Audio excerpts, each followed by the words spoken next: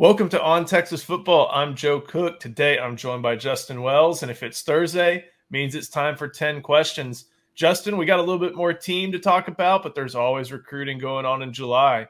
You ready to talk a little Big 12 and what's going on the trail? Yeah, man, let's do this, man. July, it's hot. We're hot. Let's do this. Perfect. Well, it'll be hot in Arlington, but it'll also be air-conditioned inside AT&T Stadium. There will be several Longhorns there, but the Big 12 released the other day the preseason all-conference team.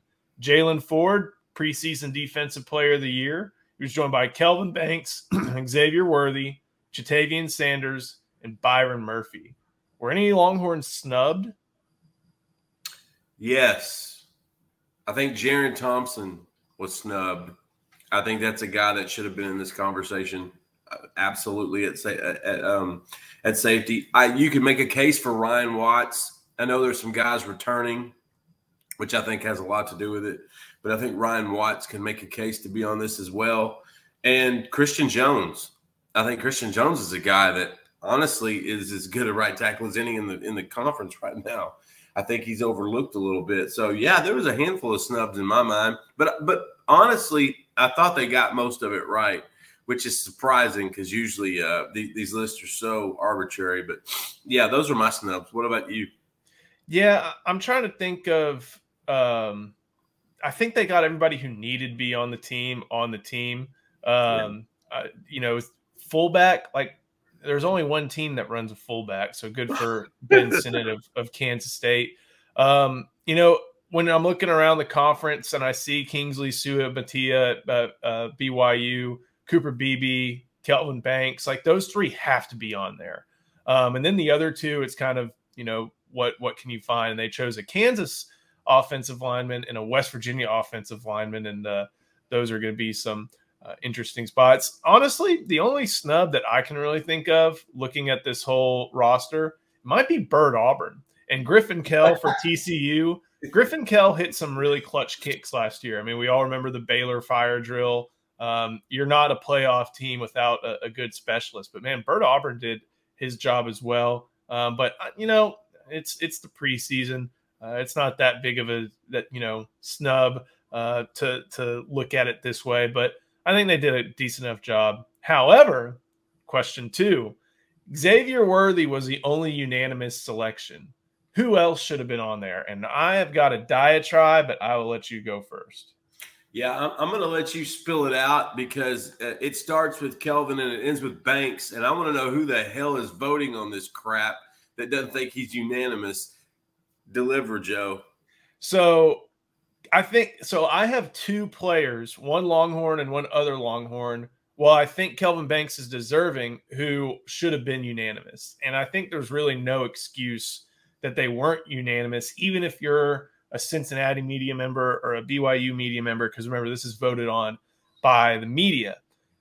Jalen Ford was a third-team All-American and was second in the league in tackles. Probably should have been Defensive Player of the Year last year. And there are 1, 2, 3 linebacker spots. You're telling me that even if the extent of your research, which for a lot of people, the extent of their research is going to player bios and reading, oh, he was first-team All-Conference. Oh, he was third-team All-American. You see that and compare it to the rest of the people in this conference, and you don't put Jalen Ford on there, that's just laziness. And the other person who arguably I think has a better argument, bad sentence, but to be a unanimous first-team selection is K-State's Cooper Beebe. He was a first or second-team All-American. He was the offensive lineman of the year, and there were people who didn't include him on their ballot. It's not really a thing about Cooper Beebe, who's a phenomenal player, is going to be a problem on that K-State offensive line and Colin Klein's offense. But it's just about, if you're that lazy to where you're bio reading and you see first-team All-American and that doesn't even do it for you, then I don't know. It just doesn't make sense. And, we try to be as informed as possible. I can't say I watch Iowa State's TJ Tampa tape, but I know he's good. But come on, let's just think for a second. If it's A guy's bio says All-American and Offensive Lineman of the Year. Maybe he should come back and maybe be one of your choices in the preseason. We're handing out too many ballots, Joe. That's where we're at. But we're not, at least we're not in Major League Baseball Hall of Fame voting area yet. At least we're not in that sort of realm of voting disgust. The stakes are much lower. Yes. But at the same time, not everyone needs a ballot. Not everyone deserves one. Not everyone earns one. And no, I'm with you 100%, brother. Calvin Banks, to me, he's not unanimous. What are you talking about? Come on, dude. And you made a great point with BB.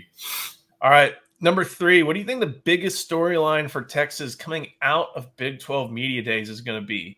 We've been kind of talking about the same thing team-wise for the past month, and that's mostly because we don't hear from Steve Sarkisian often. He was on Greg McElroy's Always College Football podcast, and there was some new insight, but a lot of the meat and potatoes was the same. This is a place where storylines can get established, and there's a lot of new and looking forward to preseason camp coming up. So what do you think the biggest storyline for Texas is going to be exiting Big 12 Media Days? I think it's going to be a narrative created by the media that are there that Texas is trying to win the Big 12 and become back in the process before they head off to the SEC. So I think every non-Texas media member is going to look at that angle at some point. Hey, Texas is going to claim they're back. They want to go out in style. They want to win the Big 12, go out running. But the truth is, only non-Texas media members are going to push that narrative. Only guys that aren't necessarily on the ground as much or as local or as involved as we and others in this market are going to feel that way, because that's something we don't really mess with anymore because it's silly. It's not about being back. It's about who has the best roster in 2023, who can put together the best package for this season. And right now, Texas has that best roster in the Big 12. It should be. They have the best roster in the conference. That should be the one of the biggest storylines and everything that's building up to it. But you look at the non-Texas guys, and you're going to hear this whole, they're going to claim they're back, and they want to go out of the Big 12 in style. Yeah, Steve Sarkisian has he has not hidden the fact that he wants to win the Big 12, but there are going to be a lot of people there who just continually ask, are you looking forward to next year? Are you looking forward to next year? Are you looking forward to next year? It's been touched on throughout the Texas Fight Tour, and Steve Sarkisian, I mean, he's been facing these questions since it was announced back in 2021. Yeah. And it makes sense. It's a big deal. Texas is switching conferences, and it's going to the SEC along with Oklahoma. But they're going to get these answers that I don't think they're going to like, where, hey, what year is it? Oh, 2023? Yeah, we're trying to win the Big 12. That's what they're going to get. They will get some, I guess, they'll get a bone thrown their way, because what Steve Sarkisian typically says is like, look, I just try to build the best roster. I try to build the best roster I can no matter what league I'm in. It just so happens that this approach is used elsewhere in the SEC. So, it'll be fun. I'm looking forward to some of the smaller details. This is the big, how's he doing? How's he doing? How's he doing weekend? And that's great. Helps us put some of the puzzle together. But I'm really excited to get up to Arlington, and it's always fun walking around Jerry World. All right, speaking of Arlington, this one's a little bit bolder. About 5 months from now, there's another thing going on in Arlington. That's a Big 12 title. So do you think we will be making a return trip to Arlington come December? I do. Actually, I do. I haven't felt that way since probably 2018. But I do. This team there's a lot of things lining up for this group right now. There's a lot of quiet confidence among this program. And Sark, you can just tell it. Like you said, I watched his podcast with Greg McElroy yesterday, and you can tell he's got a quiet confidence about him. He knows he's got a good bunch of guys. He knows they've been building up to, I feel like, this year. I feel like a lot of times people think, well, what's he got in his third year? Because that gives you a chance to basically turn over the roster, get in your guys, and hopefully develop and implement kind of what you want to do. This is the year to show that. And so I would be mildly surprised if we're not back in Arlington in December for the Big 12 championship. I think Texas is clearly the best roster to do that. Now you got to go through the conference. That's something you have to obviously accomplish it, but I guarantee you, if they're not back in Arlington in December, something went wrong. Yeah, it's, the ball bounce. It's an oblong shaped ball. It's a weird thing. It can bounce a weird way, but this is a team that should be able to be playing for a Big 12 title. And the team last year really flawed, had to play its backup quarterback for a few games and still was one game away. If Kansas had beaten Kansas State, man, they gave a good effort. And Texas is facing TCU in that Big 12 title game and not Kansas State, who went on to win it. So I think they'll make it to Arlington. That's as far as I've been willing to go. I'm not saying, they're winning the Big 12 title, because there's so much to go. And there is that little bit of like, well, it's been tough. And while past performance is not an indicator of future results, it's hard to shake that. But getting to Arlington is very, very feasible for this team. All right, switching it up to the recruiting trail. Texas on July 4th, 2 days ago, picked up a commitment from tight end Jordan Washington. What do you think his best attribute as a player is?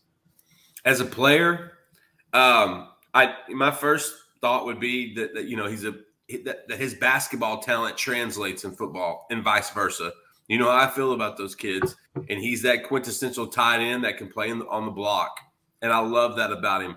But his best attribute is that he likes to hit. Most tight ends, they get this mindset that they want to be sort of pseudo receivers, pass catchers for the most part, catch touchdowns, get your name in the paper, get a kiss from your girlfriend. The new age tight end needs to remember you still got to hit people. This guy likes to hit. And so he's not just your typical, flex out type of guy. He's an inline guy. He will mix it up. And at 6'4", 220 pounds, he has the frame to get to 240, 250 with ease. His best attribute, I think, is coming from playing basketball and how it translates on the football field.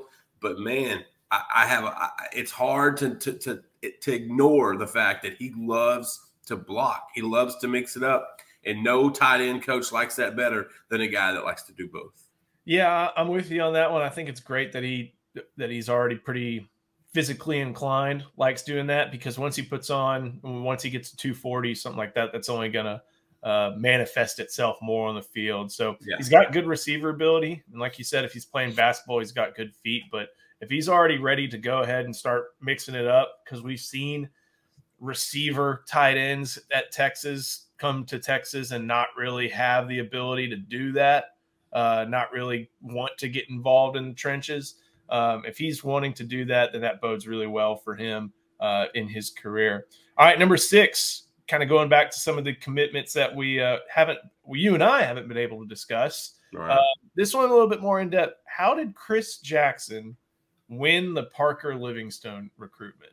Hello, it is Ryan, and I was on a flight the other day playing one of my favorite social spin slot games on ChumbaCasino.com. I looked over at the person sitting next to me, and you know what they were doing? They were also playing Chumba Casino. Coincidence? I think not. Everybody's loving having fun with it. Chumba Casino is home to hundreds of casino-style games that you can play for free anytime, anywhere, even at 30,000 feet. So sign up now at ChumbaCasino.com to claim your free welcome bonus. That's ChumbaCasino.com and live the Chumba life. No purchase necessary. VGW. Void where prohibited by law. See terms and conditions. 18+. Seeking the truth never gets old. Introducing June's Journey, the free-to-play mobile game that will immerse you in a thrilling murder mystery. Join June Parker as she uncovers hidden objects and clues to solve her sister's death in a beautifully illustrated world set in the Roaring '20s. With new chapters added every week, the excitement never ends. Download June's Journey now on your Android or iOS device, or play on PC through Facebook Games. That's an interesting question.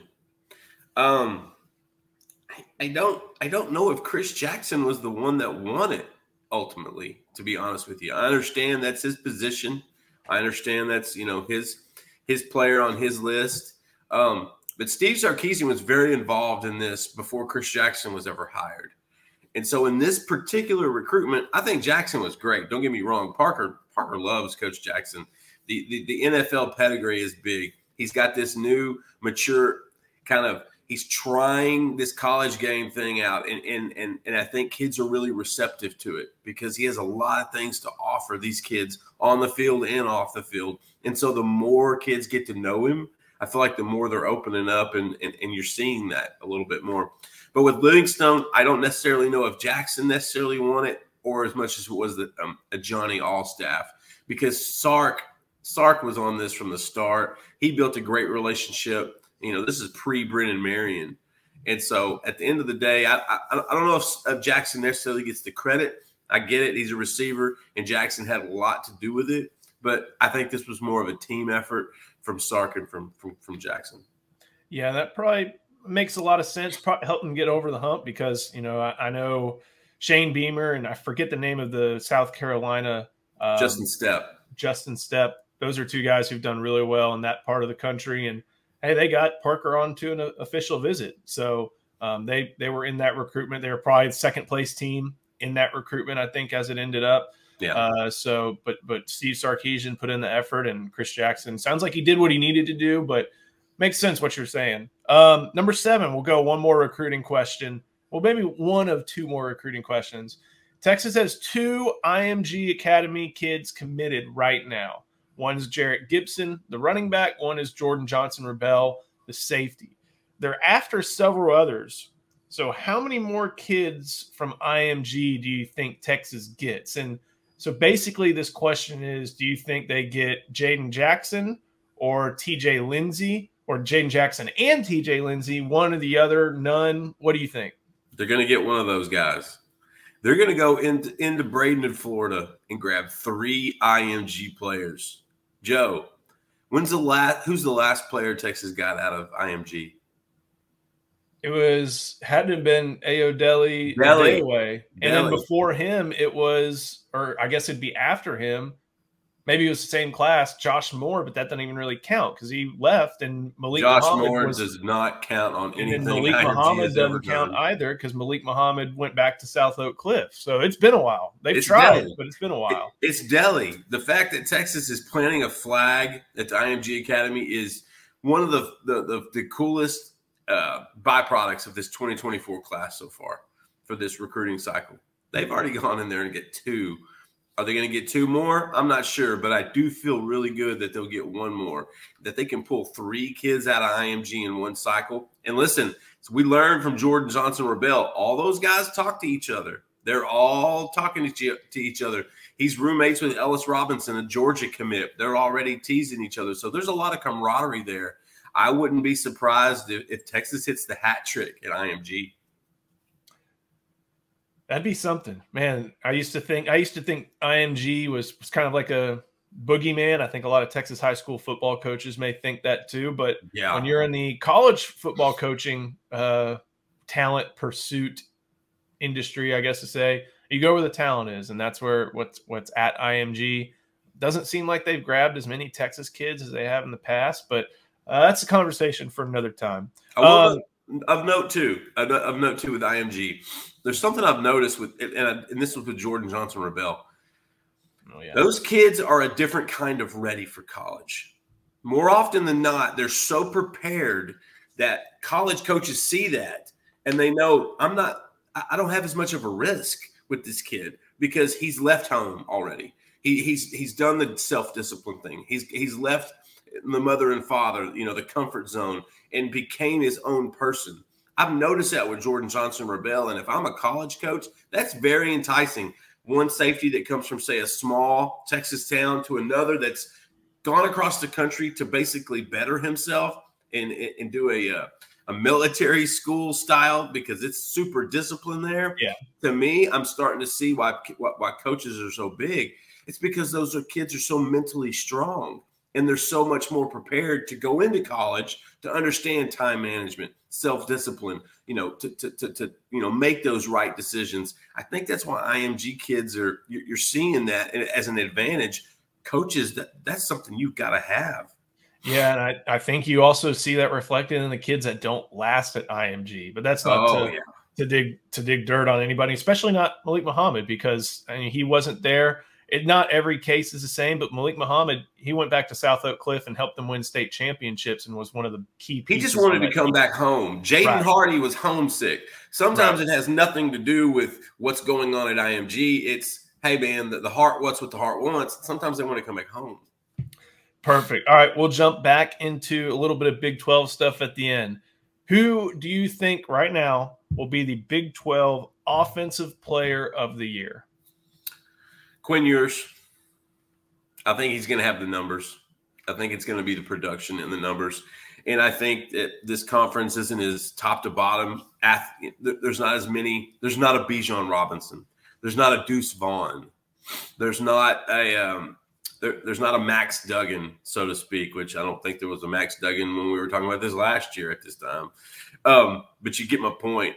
Some of those guys are gone. And so I think it's Quinn Ewers' time. It's his time to shine. And I think Sark's putting him in the position. Listen, he's put a lot of bullets in his chamber. Now he just gets to sit back and watch target practice.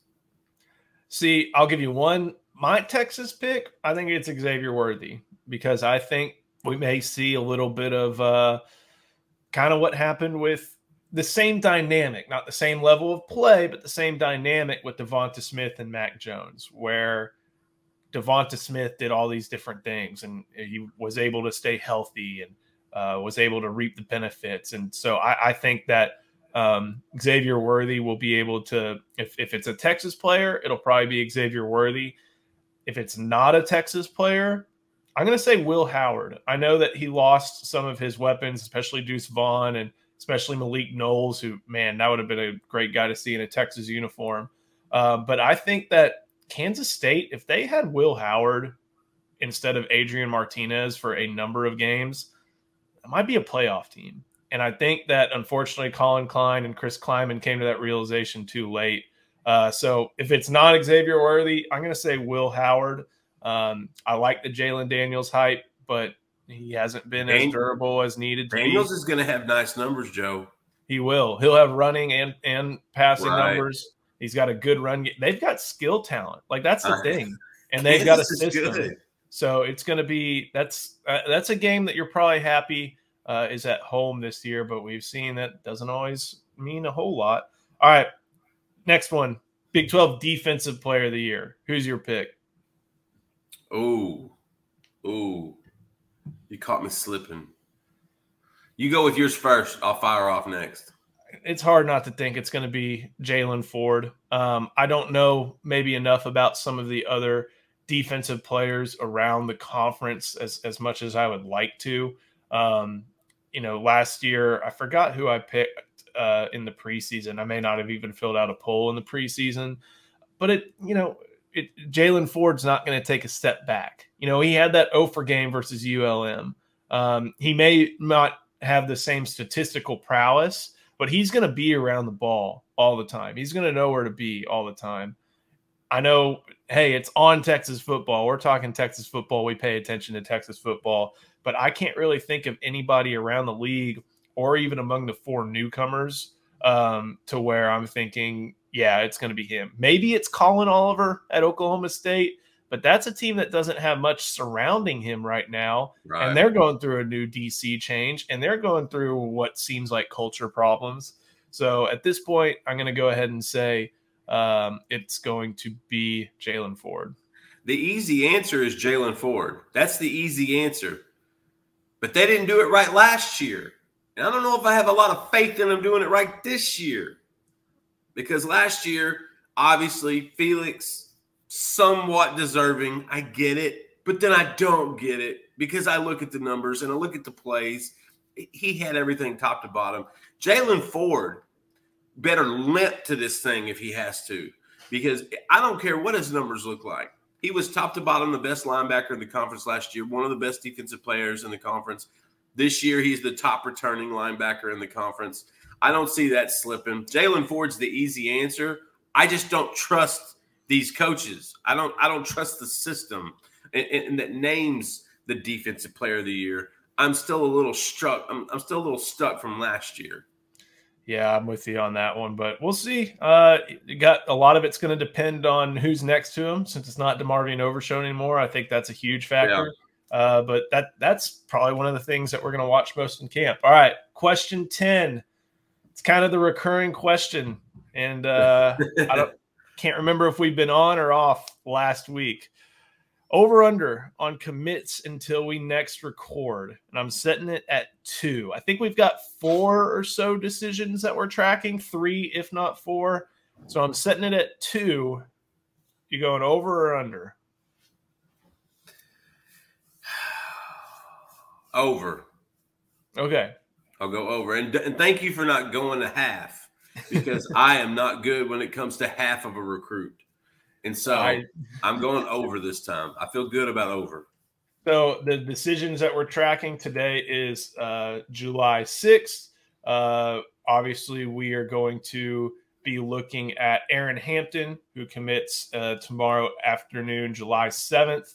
I believe Malik Blockton is on July 8th. I'm trying to fill a little air till I get to your article. There we go. Malik Blockton, July 8th. Melvin Hills at Lafayette Christian, July 12th. And then we're kind of tracking the IMG guys. Those players are set to return to IMG, I believe, on July 20th, so 2 weeks from today. A lot of them may want to get their decision out of the way. There's also, we're still keeping an eye on all the different high-profile targets in Texas, whether it be Corian Gibson, Kobe Black, Colin Simmons, even Micah Hudson. We're keeping our eyes on all those guys and seeing if Texas ends up being the choice for them. So, all right, you're going over 2. I like that. Until July 13th. I think we can get that done. And hey, Justin, next time I see you, maybe next time we're recording, we'll be in Arlington. Bobby Burton will be there. I think we'll have all the equipment set up. We'll be able to be live on the Jerry World turf, and should be able to bring a lot of good stuff. How weird is it?